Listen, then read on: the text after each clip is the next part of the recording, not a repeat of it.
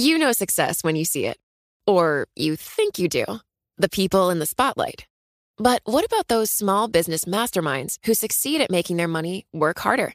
They do that by having a business bank account with QuickBooks Money, which now earns 5% annual percentage yield. Making your money work as hard as you do? That's how you business differently. Learn more about QuickBooks Money at quickbooks.com/5APY. Banking services provided by Green Dot Bank. Member FDIC. Only funds and envelopes earn APY. APY can change at any time. I'm Barry Ritholtz, and I'm excited to tell you about my new podcast, At the Money.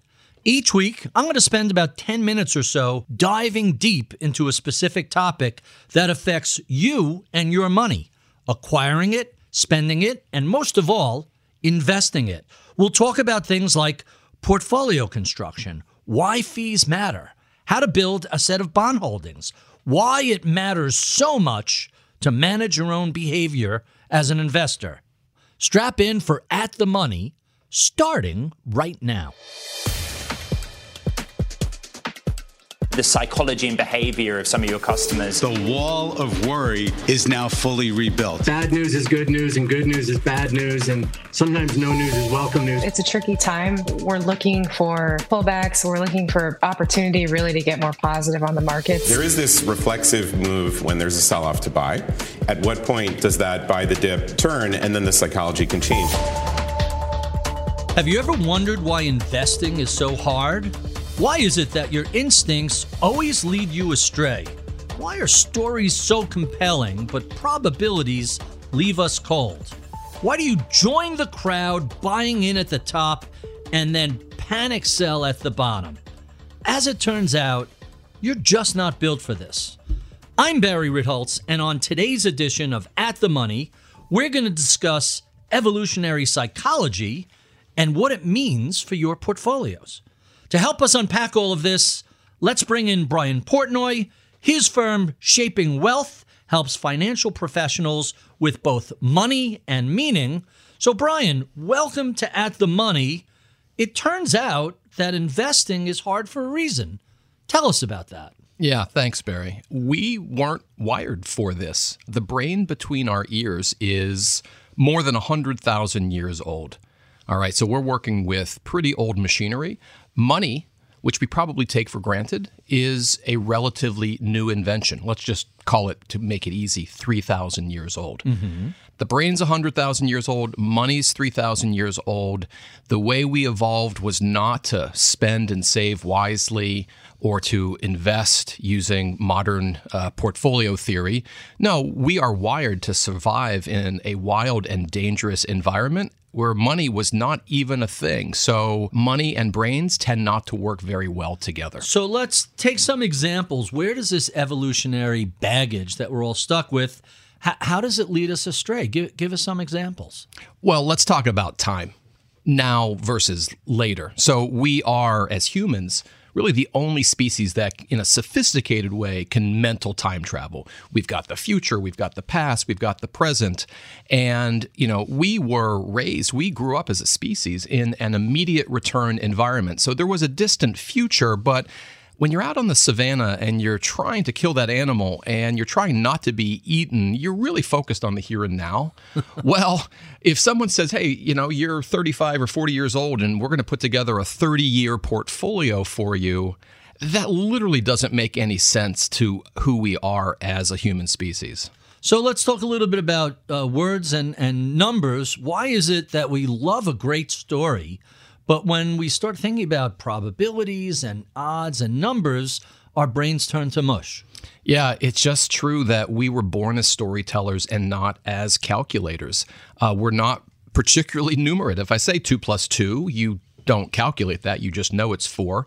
But if I give you something even slightly more complicated, we begin to stammer over, well, what would the answer be, versus the way that we as a tribal species developed many, many years ago, thousands of years ago, which was sharing stories. So the brain has evolved to love and cherish stories. It's the way that we live our lives. In fact, as we listen to new information, we watch TV or read the internet, we are processing enormous amounts of information and picking and choosing the bits that map to the stories that we already believe. Some psychologists might call this confirmation bias. Numbers, they don't really compute, literally and figuratively. So you talked about telling stories as a group. Let's talk a little bit about humans as social primates and the tendency to do what the crowd does. Why is that a problem when it comes to stocks and bonds? Well, there's a word for that. It's called herding. But why do we herd to begin with? Well, you asked me at the start, what happened to get us going in this direction? Well, one was a focus on the here and now. Another was the focus on your local tribe, meaning that was a source of safety, first and foremost. But it also became a source of meaning and identity and community. So humans, we might think of ourselves as sovereign individuals, but in some ways, before we become sovereign individuals, we are born into tribal societies, tribal cultures. Our identities are formed through those affiliations. And as a result, we want to be with everybody else. It's really uncomfortable to go against the grain. So fast forward a few thousand years to 24/7 fast-moving capital markets. When you see people running for the door or running into this room where something interesting is taking place, you're going to be like, maybe I should go with them because there is safety in numbers, at least from a genetic wiring point of view. It's so funny you say that. As a kid, I grew up watching Mutual of Omaha's Wild Kingdom. Yeah. And the Marlon aerial Perkins. shot of the savannah and just thousands of wildebeest. And they would always zoom in on that one limping wildebeest on the edge of the herd. And you just knew that guy was about to get separated from the crowd, and it wasn't going to be good for him.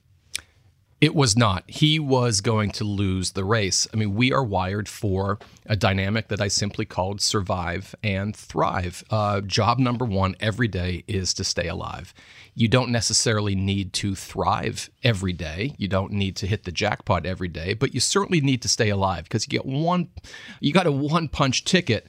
And you got to stick around. So veering from the crowd, from a historical, from an evolutionary, from a psychological point of view, feels uncomfortable for a reason, because our ancestors who did veer from the crowd, they're not really around to pass on their genes to us. Right. The ones that the lions culled from the herd, that genetic line ends there. That's the way evolution works. We are an adaptive species. So there are certain genes and instincts that are more by luck than by design. They land well in the world, and those are the ones that get replicated. Those are the genes that profligate through our system, our biological systems. And as a result, the human condition is what it is. So let's talk a bit about emotion. I'm a big fan of Danny Kahneman's book, Thinking Fast and Slow. Why is it that our instinctual first reaction is this often over-the-top emotional reaction that gets our heart pumping, our breath quick, we begin to sweat? Why do we react that way? I mean, it comes back to this survival instinct, Barry. It's this hard wiring that we need to survive. We are so good, if you think about it, so good at sensing danger. If you walk into a room, could be in your home or in the office, or if you're socializing with friends, if there's something in that environment that feels slightly off, you are so finely attuned to it, you are going to react. It's just who we are. And so when you talk about Danny Kahneman, one of my all-time heroes, writer of Thinking Fast and Slow, inventor of behavioral finance with Amos Tversky, you absolutely have that quickening heart rate. The pulse is going up. You're sweating a little bit because that is a natural biological reaction to a threatening environment. And the thing is, a lion on the savannah and a red line on a stock chart actually trigger us in the exact same way. At some level, danger is danger is danger. Huh. So when we look at how humans have evolved and adapted, it seems life on the savannah was hard, and our emotions get us excited, and that leads us to a fight or flight response, and that affects us in the modern capital markets. Tell us what this means for us today. One thing I'd want to stress is that you sometimes hear, well, let's take the emotions out of investing. Well, it's sort of like saying, let's take gravity out of space. There's no way to get around it. We are emotional creatures. Emotions are actually sources of information so that we can navigate the world better. So there's nothing wrong with having an emotional reaction. Hey, my portfolio is declining in value. Am I still going to be able to retire comfortably? Those are totally natural, normal reactions. But what I'd stress is that we get away from thinking of ourselves as irrational. By the way, irrational is an economist's word for stupid. We're not stupid. Richard Thaler, one of the other pioneers in behavioral finance, has said that people aren't dumb, the world is hard. The world is very hard. We're processing a lot of information. It is complicated times. So let's not think of ourselves as irrational. Let's think of emotions as a source of information and strength, and think, well, we are normal, we are adaptive for a reason. It might land us in a difficult spot, but we can pull back from that, and with a little bit of self-awareness, make better decisions. So let me bring up something that Danny Kahneman said that I found so fascinating. He said, even I fall prey to my own cognitive biases and emotional reactions. If someone as knowledgeable and just a pioneer in the space as Danny Kahneman is susceptible to emotions leading him astray, what hope do the rest of us have? We have a ton of hope, Barry. A ton of hope, because we're not supposed to be automatons. It's an awesome thing that we are emotional. It makes life rich and colorful. It's just that we want to make sure that we appreciate that emotion is a language with vocabulary. And as we navigate markets, as we navigate our financial lives, these feelings of greed, joy, fear, envy, anger, one, they are normal. And two, we can use those as a jumping off spot to understanding how we want to approach a situation and make things better. When Danny Kahneman says, hey, I can't get rid of my biases, he's opening actually a really fantastic door for all of us to appreciate that this is just the way that we are. So the job here is not to change human nature. It's to understand human nature in ways that help us make better decisions in a very complicated world. So I love the way you're framing that. So let's take what's probably one of the two most damaging emotions in finance, which is fear. So we're recording this. Markets have been a little wobbly the past couple of weeks. After a good run from the lows in 2022, things have kind of stumbled a bit.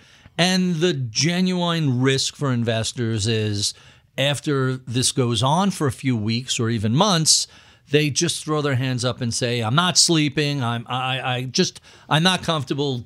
Get me out. Everybody who works with clients has heard that phrase. I can't take it anymore. Get me out. Usually, it's a great buying signal. Why is it that at lows, our panic reaches a crescendo? Well, it gets back to the fear instinct. The reason we feel fear is that we sense danger. We sense a threat to our security. It might not be our physical lives way back in the day, but our financial lives, if they are under threat, well, maybe we can't afford to eat. Maybe we can't afford our mortgage. These feel very uncomfortable. They are legitimate emotions.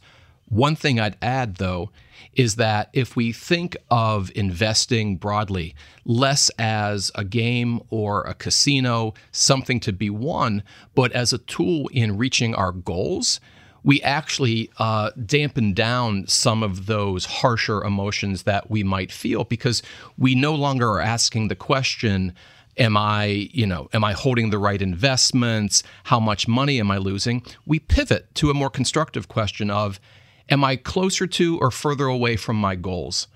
And the goals actually serve as a really fantastic bridge from a cognitive point of view, from an emotional point of view, where you can really have a better conversation in your own mind, with your partner, with your financial advisor. It provides a context so that you're not being whipsawed by the daily machinations of the market. If you're paying too close of an attention to that, you're probably not playing the game that you should be in terms of long-term financial well-being.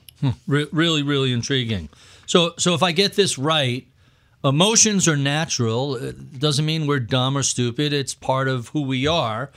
But allowing your emotions to affect your thought process to lead to bad decisions, that could cause bad investments, bad timing, and bad behavior, and that leads to bad results. But at the very least, if you're aware of your emotions and put them into some context and don't allow them to overly affect your decision-making process, hey, you're halfway there to a successful financial result. The bottom line, don't allow your emotions to get the better of you. That's just your wetware. That's just how you're built.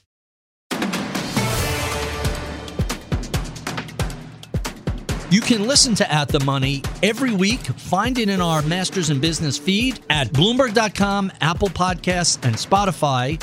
Each week, we'll be here to discuss the issues that matter most to you as an investor. I'm Barry Ritholtz. You've been listening to At the Money on Bloomberg Radio.